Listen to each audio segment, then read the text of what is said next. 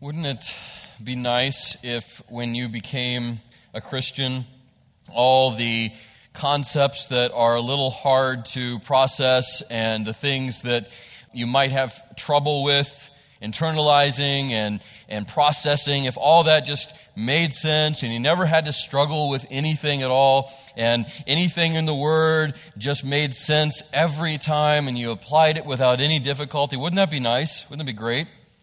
Unfortunately, that's not always the reality, and that's not always the case. And there are often things all through the Christian life that you read and you know is true from God's Word, but that doesn't mean that it's necessarily just easy to completely understand it all or to completely internalize it all without any struggle, without any tension. That's just not the case. And for me, growing up, many people didn't realize this, but throughout a lot of my life, I struggled with being secure in my salvation. I came to Christ at an early age, young age, and I was in a very godly home, very biblical home, and I knew the right answers. I knew several of the major concepts and themes throughout the Bible at a very early age. I was in the Christian school here at Greater Beckley. And so, I knew intellectually all about salvation and what that meant, what it meant to be saved. I knew that, and I even applied that at an early age to my life. But throughout the early years and into my teens, into my late teens, even into college, at ABC, I struggled periodically and sometimes intensely with knowing 100% for sure that I was in Christ and that wasn't going to change.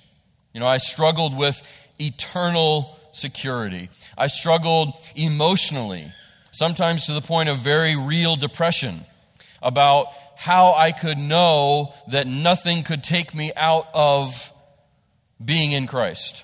And maybe that's someone here today. Maybe you, like I did, thankfully I can use that in the past tense. Thankfully, that's not something that I struggle with currently and have not for many years by God's grace. But maybe someone here today, maybe one of you, can identify with that struggle. You would say, well, yeah, that's me. You just described me completely. And maybe for some of you, it's not in the past tense. Maybe that's not something that you can say, I did struggle with. Maybe that's something that you would have to be honest and say, I do struggle with that. That I have a really hard time making sense out of the security that's promised in the Bible. Maybe I recognize it in my head, but in my heart, I haven't been able to be rooted there. And I struggle with that. I'm up and down with that. Maybe that's you. And maybe you're restless. And maybe sometimes you are, like I experienced, full of even depression as you process those feelings and you have trouble reconciling what you see in the Word and what you feel in your heart and your emotional response to it. Last week, as we began this series, Erased, we talked about the Holy Spirit being the Spirit of truth. And we talked about how important that is individually and as a church because we need divine discernment. And we said that we have that ability to discern between what is false and what is right. We have the ability to know truth and to be set free by that truth, and that the Spirit of truth isn't just around us to the side, as it were, but He is actually in us, dwelling in us. And so we are the temple of the Holy Spirit and therefore the temple of truth, really. And as important as that is, what we're going to be talking about today is also incredibly important to understand and to believe and to apply to your life. 2 Corinthians 3:17 tells us this, now the Lord is the Spirit. There's His divinity on display. And where the Spirit of the Lord is, there is freedom.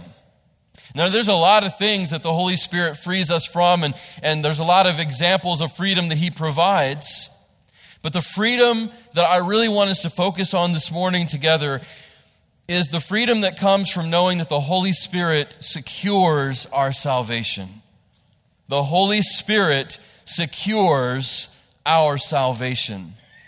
The security that you and I can have and should have in our salvation if we have come to Jesus Christ, recognizing who He is, surrendering all that we are before all that He is, and receiving Him as our Lord and Savior, we have the ability to have security in that salvation.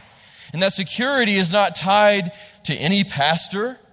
It's not tied to any personal experience that you may or may not have. It's not tied to emotional ups and downs. The security of your salvation and my salvation is found in the person of the Holy Spirit. And that's an incredible thought, and it's an encouraging thought. It's one that we need to believe and to embrace. And we see evidence of this through the picture of physical life. And in the Bible, at the very beginning of the Bible, in Genesis, we see the Holy Spirit at work. We see Him participating in creation along with the Father and the Son. And Genesis 2, verse 7 says this, "Then the Lord God formed the man out of the dust from the ground and breathed the breath of life into his nostrils, and the man became a living being." This breath of life, we can actually safely connect with the very person of the Spirit of God, the Holy Spirit.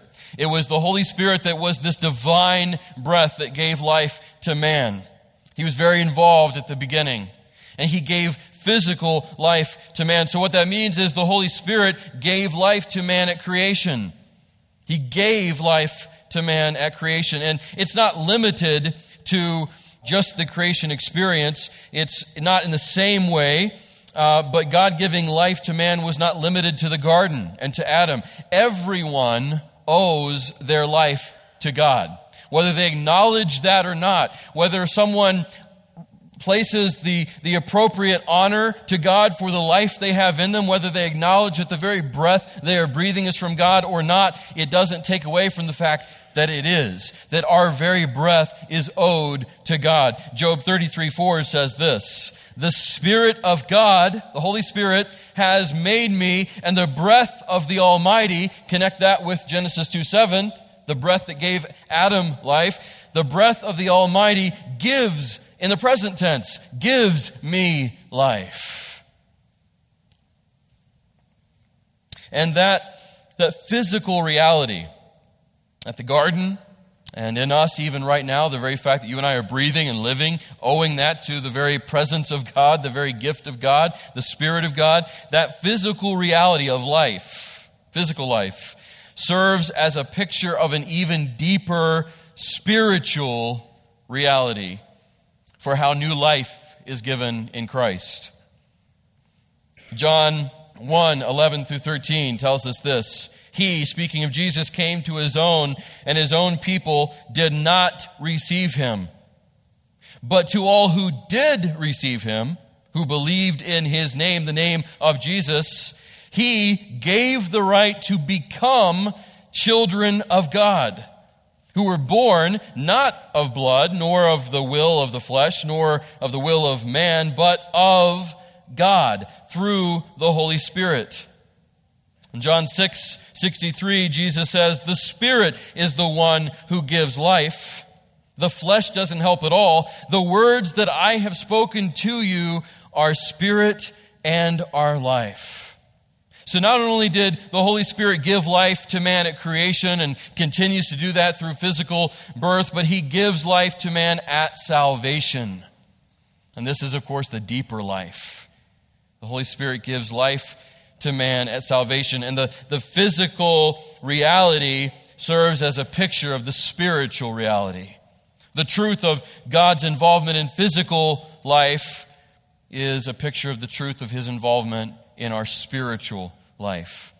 But not only is He the source of life, both physical and spiritual, He is the source of resurrection. He is the source of resurrection. We sang the opening song, "Awake My Soul," and the scripture that we're going to look at next is directly in that song. So I love that song because it communicates what is so true for all of us and what is so vital, what is so necessary, which is to be raised from death into life. Look at Ezekiel chapter 37, verses 1 through 10. Ezekiel 37, verses 1 through 10. And we'll see that He, the Holy Spirit, is very much the source of resurrection. The immediate direct context right here is the restoration of Israel in this passage. That's the direct context. It's the restoration of Israel from judgment. But it certainly applies to what the Spirit does at the moment of salvation in each of us. Here's what the Bible says there. The hand of the Lord was on me, and He brought me out by His Spirit and set me down in the middle of the valley. It was full of bones. He led me all around them, and there were a great many of them on the surface of the valley, and they were very dry. Then He said to me, Son of man, can these bones live?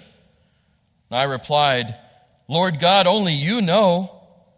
And He said to me, prophesy concerning these bones and say to them, dry bones, hear the word of the Lord.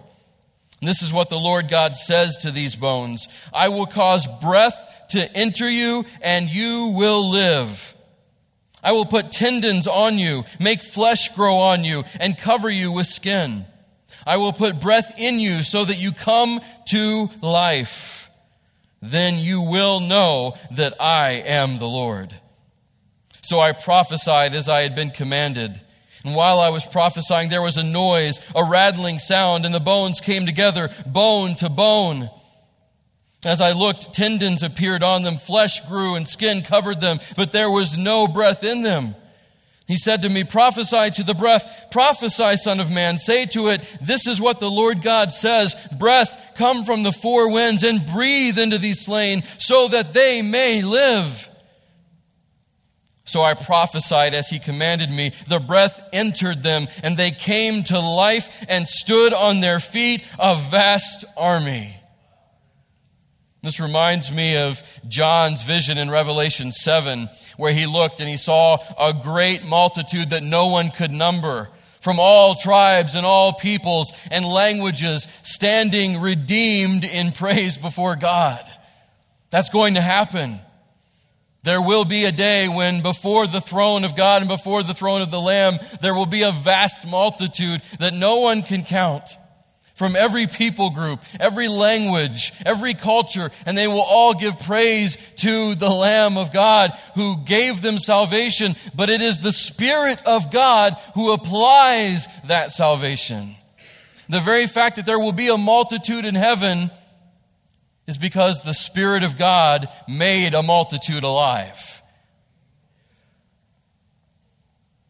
And the event in Ezekiel's vision, listen, the event that we just read there, while again, the immediate context was for Israel, the event there described that vision, its spiritual reality for every single believer. Every single believer. Every salvation is a miracle. Every salvation is a miracle. We're not just talking about, for those of you who are video game players, we're not just talking about like leveling up. We're not just talking about an upgrade. There's a lot of games where that's the goal. You're to level up and you're to upgrade your character or whatever to progress through the game. That's not what salvation is. But so often that's how we view it, or that's how we treat it, or that's how we relate to it, as if it's just kind of this leveling up of something that's already basically good. That's not salvation. That's not what the Spirit of God does. He doesn't just come alongside you and me, something that's already basically good and already basically containing value and purpose, and He just kind of gives us an upgrade so we can go on to the next level. That's not it at all. Every salvation is a miracle, and every salvation is a resurrection from the dead. That's what every salvation is, and that's what every act of God in the believer is. The Holy Spirit raises the dead to life. And it doesn't matter if you were saved later in life and experienced this powerful deliverance from a life of extreme evil and sin. Maybe that's you. That might be some of you. That might be some of your story. that you lived in total darkness most of your life, in rebellion. You did things that are maybe too shameful even to speak about. Maybe that's you. And then you came to Christ, and it was just this amazing, very physical display of change in you. It was like a switch. Maybe that's you. Praise God for that. But listen to me.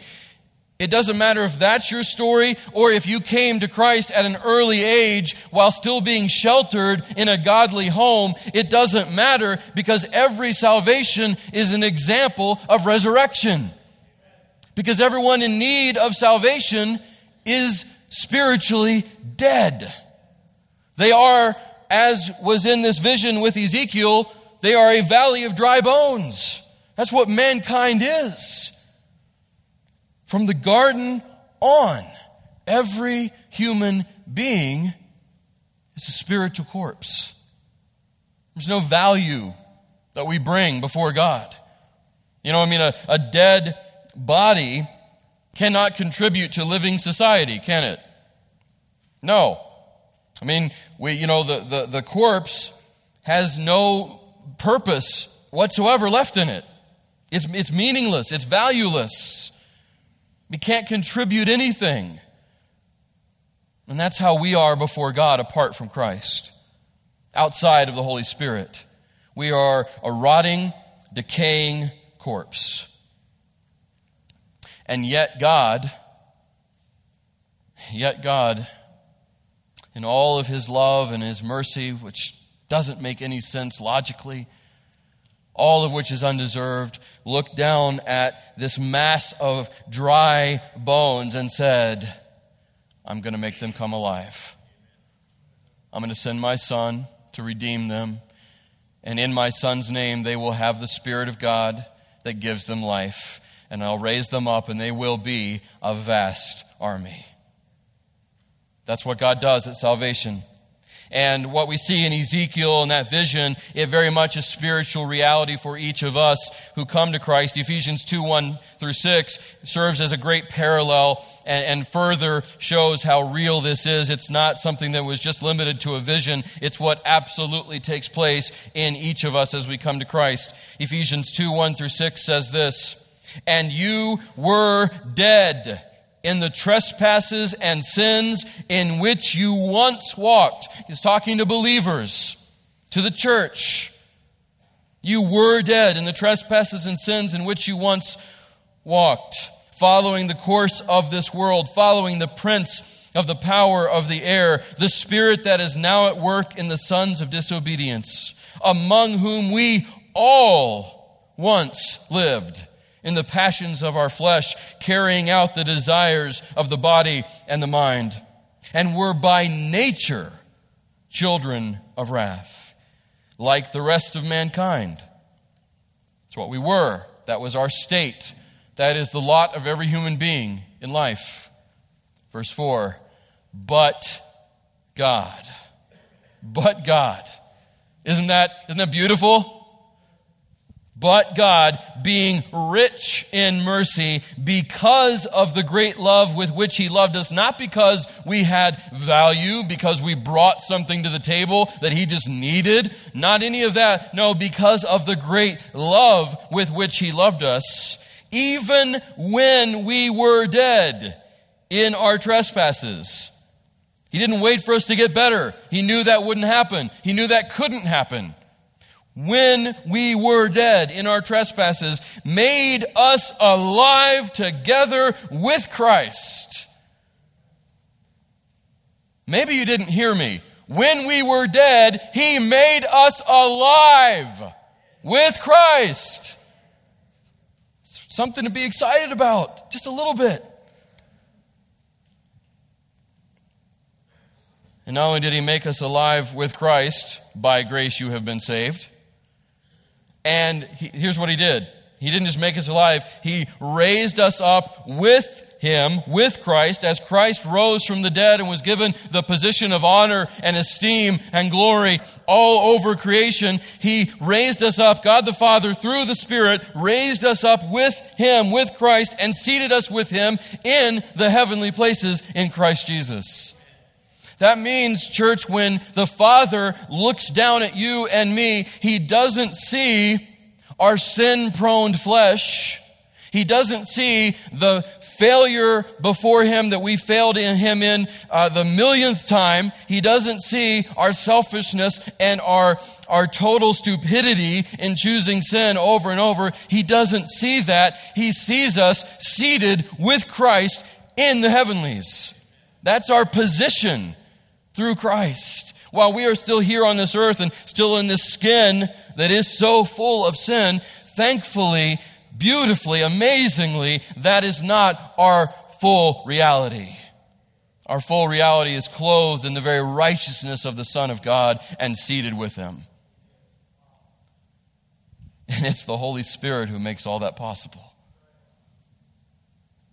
Romans 8, verse 11 says this: if the Spirit of Him who raised Jesus from the dead, the Holy Spirit, the Spirit of the Father, dwells in you, He who raised Christ Jesus from the dead will also give life to your mortal bodies through His Spirit who dwells in you. And that's currently, while you live physically. That means we're given supernatural life and supernatural power and supernatural strength while we live and move and breathe. But it goes beyond that. And the promise is that after we draw our last breath here, we will very much be alive fully and forever in the life beyond, all because the Holy Spirit, the Spirit of Him who raised Jesus from the dead, also gives life to our mortal bodies. It's incredible. So the Spirit of life, not only does He give life to man at the beginning, at creation, and then ongoing, continued, but He gives life to man at salvation, true and abundant and unending life. The result of that, the evidence of that, is spiritual resurrection, because we were all dead. And because of all of that, because all of that is true, because all of that is reality, what that means then is the Spirit of God, the Holy Spirit, frees us from the fear which is centered really around the loss of salvation for our purposes today. That's what we're talking about, knowing that you are secure in your salvation, not needing to fear losing that. He frees us from fear and judgment. Because of all that we just talked about, because all that's true, this is true, that the Holy Spirit actively, moment by moment, provides freedom from fear, from all sorts of fear, but especially from the fear of losing that which He keeps secure, our very salvation. And with that, because of that, we also have no need to fear judgment and condemnation.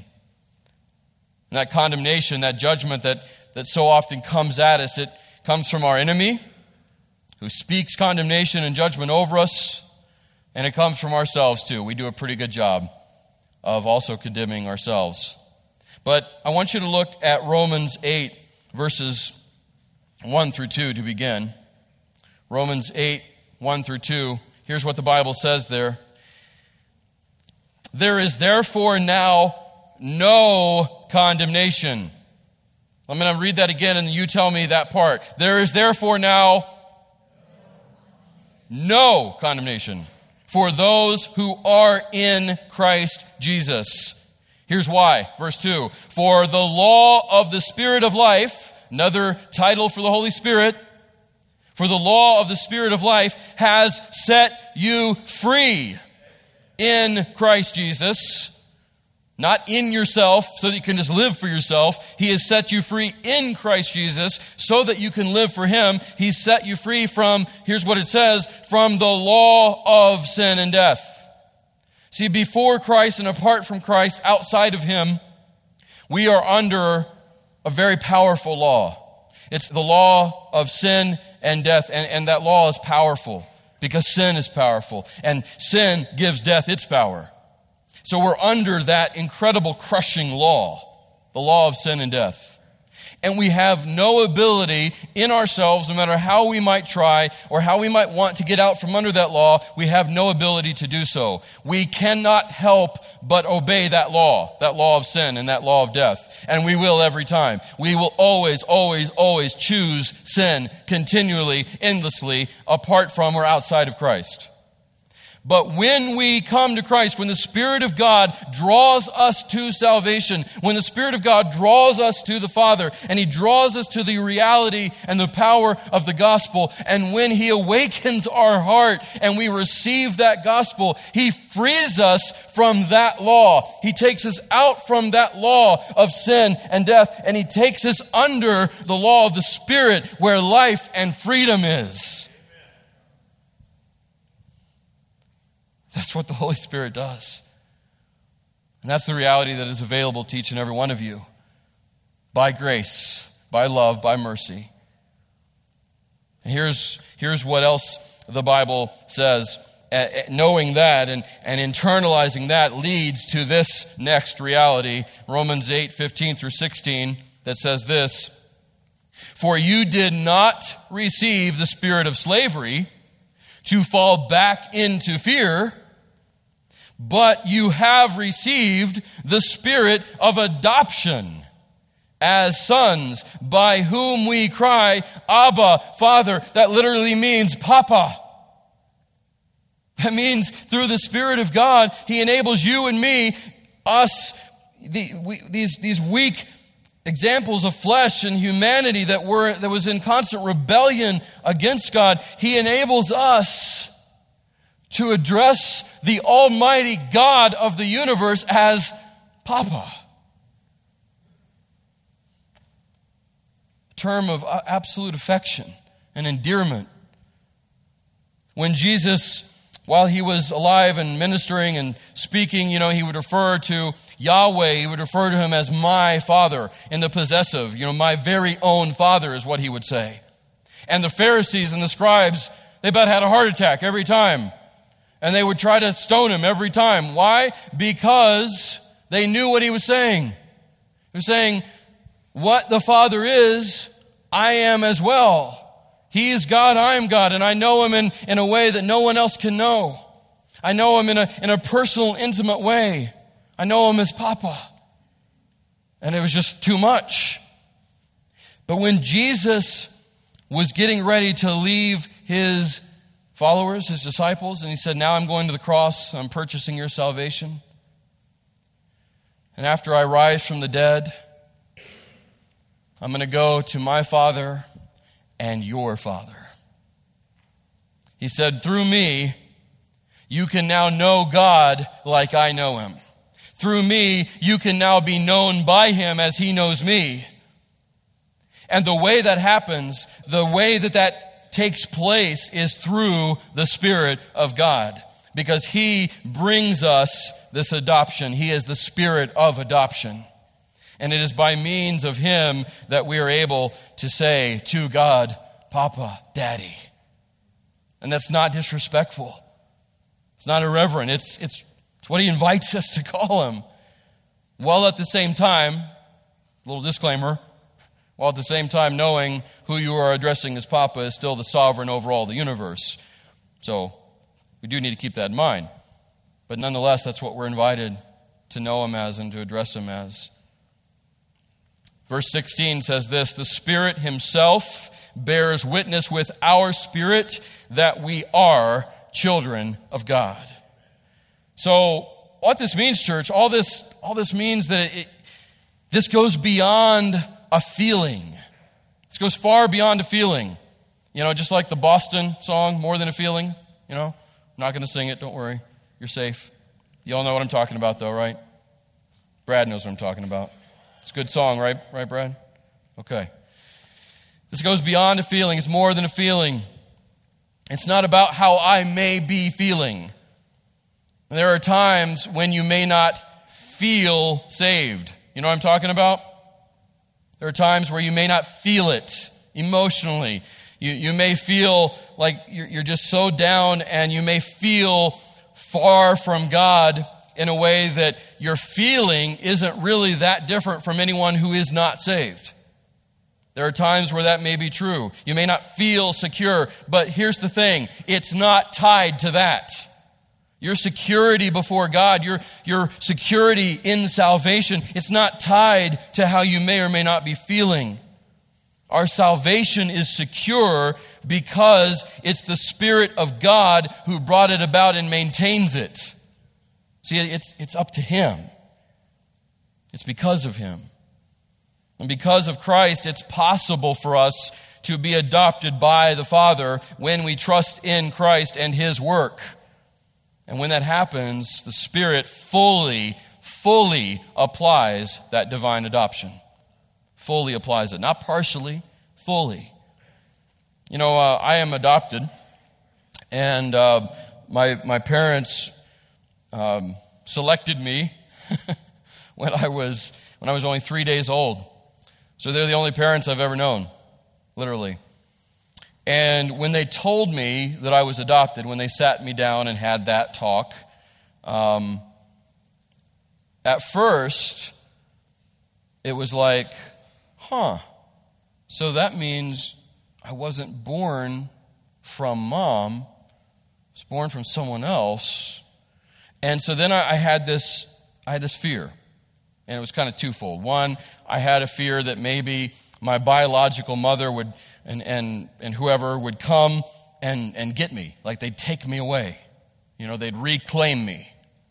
The other fear I had was that if I were bad enough, and this was maybe a justified fear, if I was bad enough that maybe, just maybe, my parents might send me back, you know, refund. And so I had this fear for a while, and I struggled with it.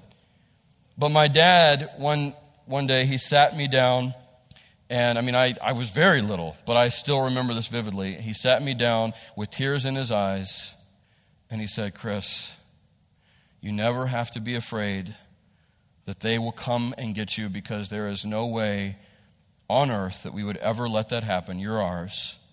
And he then said, "And there is no way that anything you could ever say or do to me and your mom or anyone else that would ever make us love you any less, or would ever make us look at you as anything other than our very own son." And then my dad connected that to the picture of what we see here. And I've never forgotten it. And so every time I've read this passage, as one who is adopted, it takes on this more powerful impact. You know, it takes on this more beautiful display to me as one who is adopted, because all of us had in no way, shape, or form anything that would make us worthy of being brought into the family of God. We were by nature children of wrath. We were dead in our trespasses and sins. We were all in open rebellion against the Creator. But God, who is rich in mercy, loved us with a love that is totally indescribable, and said, "I value you and love you so much, though all that is being exhibited in your life is true, though all that is there, I still love you so much that I'm going to send my son to pay the penalty for your rebellion, for your sin. He's going to make the way possible for you to come alive, and the very Spirit of God, my Spirit, is going to make you alive and raise you up with my son who sacrificed himself for you. And not only that, but I'm going to adopt you into my very own family. And no one is going to be able to snatch you out of my hand. No one's going to be able to take away that status as adopted. The enemy's not going to be able to reclaim you. And nothing you can do or say will ever make me regret having you as my own." That's why our God is so great. And as a result of that, here's what Paul has to say because of all that being true. And here's what I hope that you will embrace, that you will internalize, and that you will then externalize, so that everyone can see this hope that you have. Romans 15:13, "May the God of hope fill you with all joy and peace in believing," in knowing you are secure, knowing you're adopted and that's not going to change. May He fill you with all joy and peace in believing, so that by the power of the Holy Spirit you may abound, thrive in hope. So when the enemy whispers into your mind, how in the world can you think of yourself as saved? There's no way you can still be saved after what you said, thought, did. Or when you, in your own heart, through guilt, you feel like maybe that's right. Maybe that's true. Maybe I'm the exception. When that happens, when either of those things happen, resist that, fight that through the very power of the Spirit of God that you have if you are in Christ, knowing that your security in salvation is not tied to anyone or anything other than the very Spirit of God. And if the Spirit of God was powerful enough to raise Jesus from the dead, then the very Spirit of God who did that, who lives in you, is powerful enough to keep you raised and secure as well.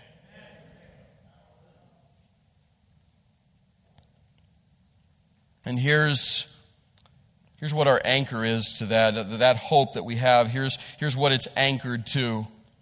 The reason we can have that hope and the reason we can have that reality, it's all anchored to this fact.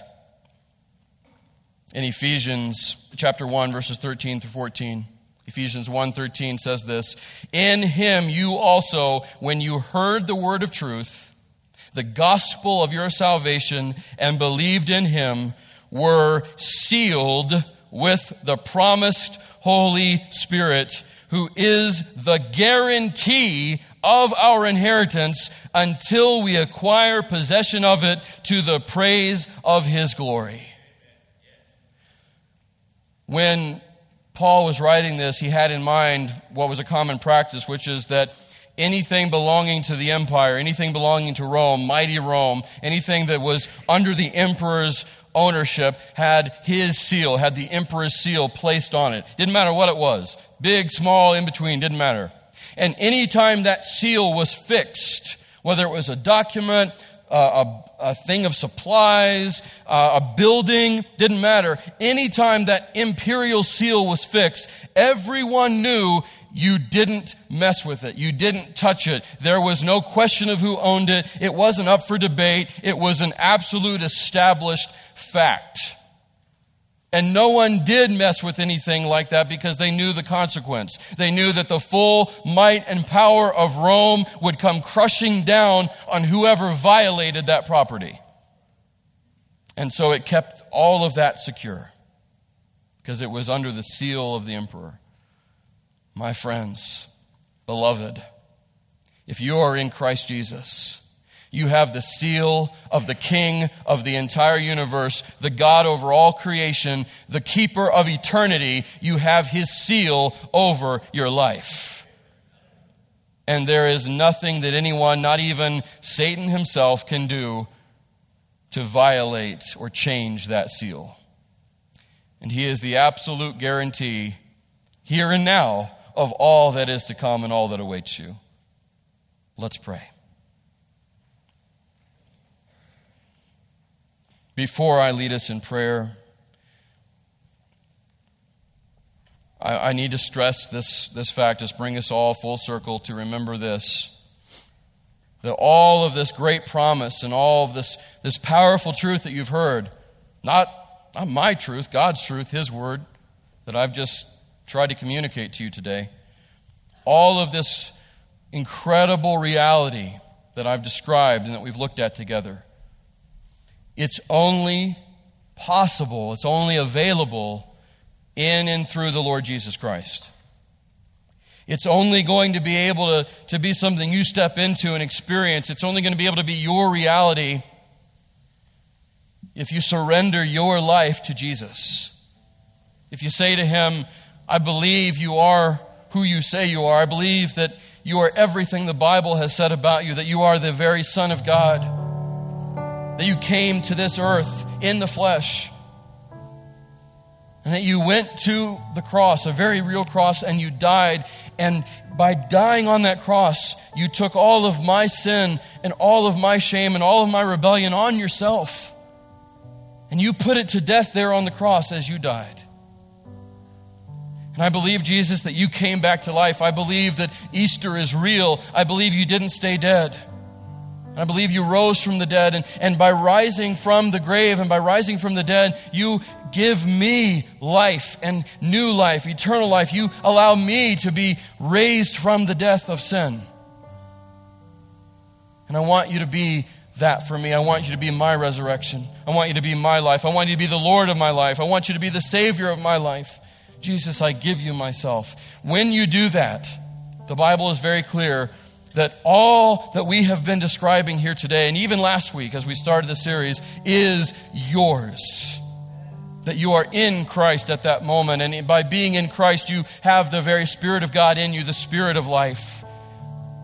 And He will raise you with Him and seat you with Christ in the heavenlies. He will free you from all fear, from all judgment. And He will give you the security of your salvation. It's all possible. It's all available, but it's only through Jesus. Have you surrendered your life to Jesus today? If there's anyone that would say, that's me, I have need of that, would you pray for me, Pastor? Please let me know just by slipping up your hand. I don't want to call you up here and parade you around in front of everybody, but I do want to pray for you. Is there anyone who would say, I need Jesus, I need that salvation, I want that life? Anyone at all?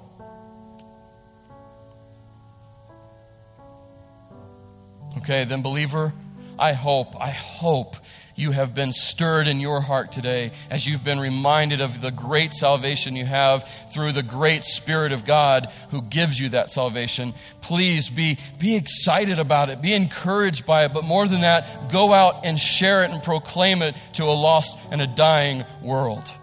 Father, I thank you for your word. I thank you for the reality of it, the power of it. I thank you for your Spirit, the Spirit of life, the Spirit of freedom, the Spirit of salvation. Oh, Father, by that Spirit, help us to live our lives for you, not for ourselves, in response to all you have done for us and made possible. In Jesus' name I pray, amen.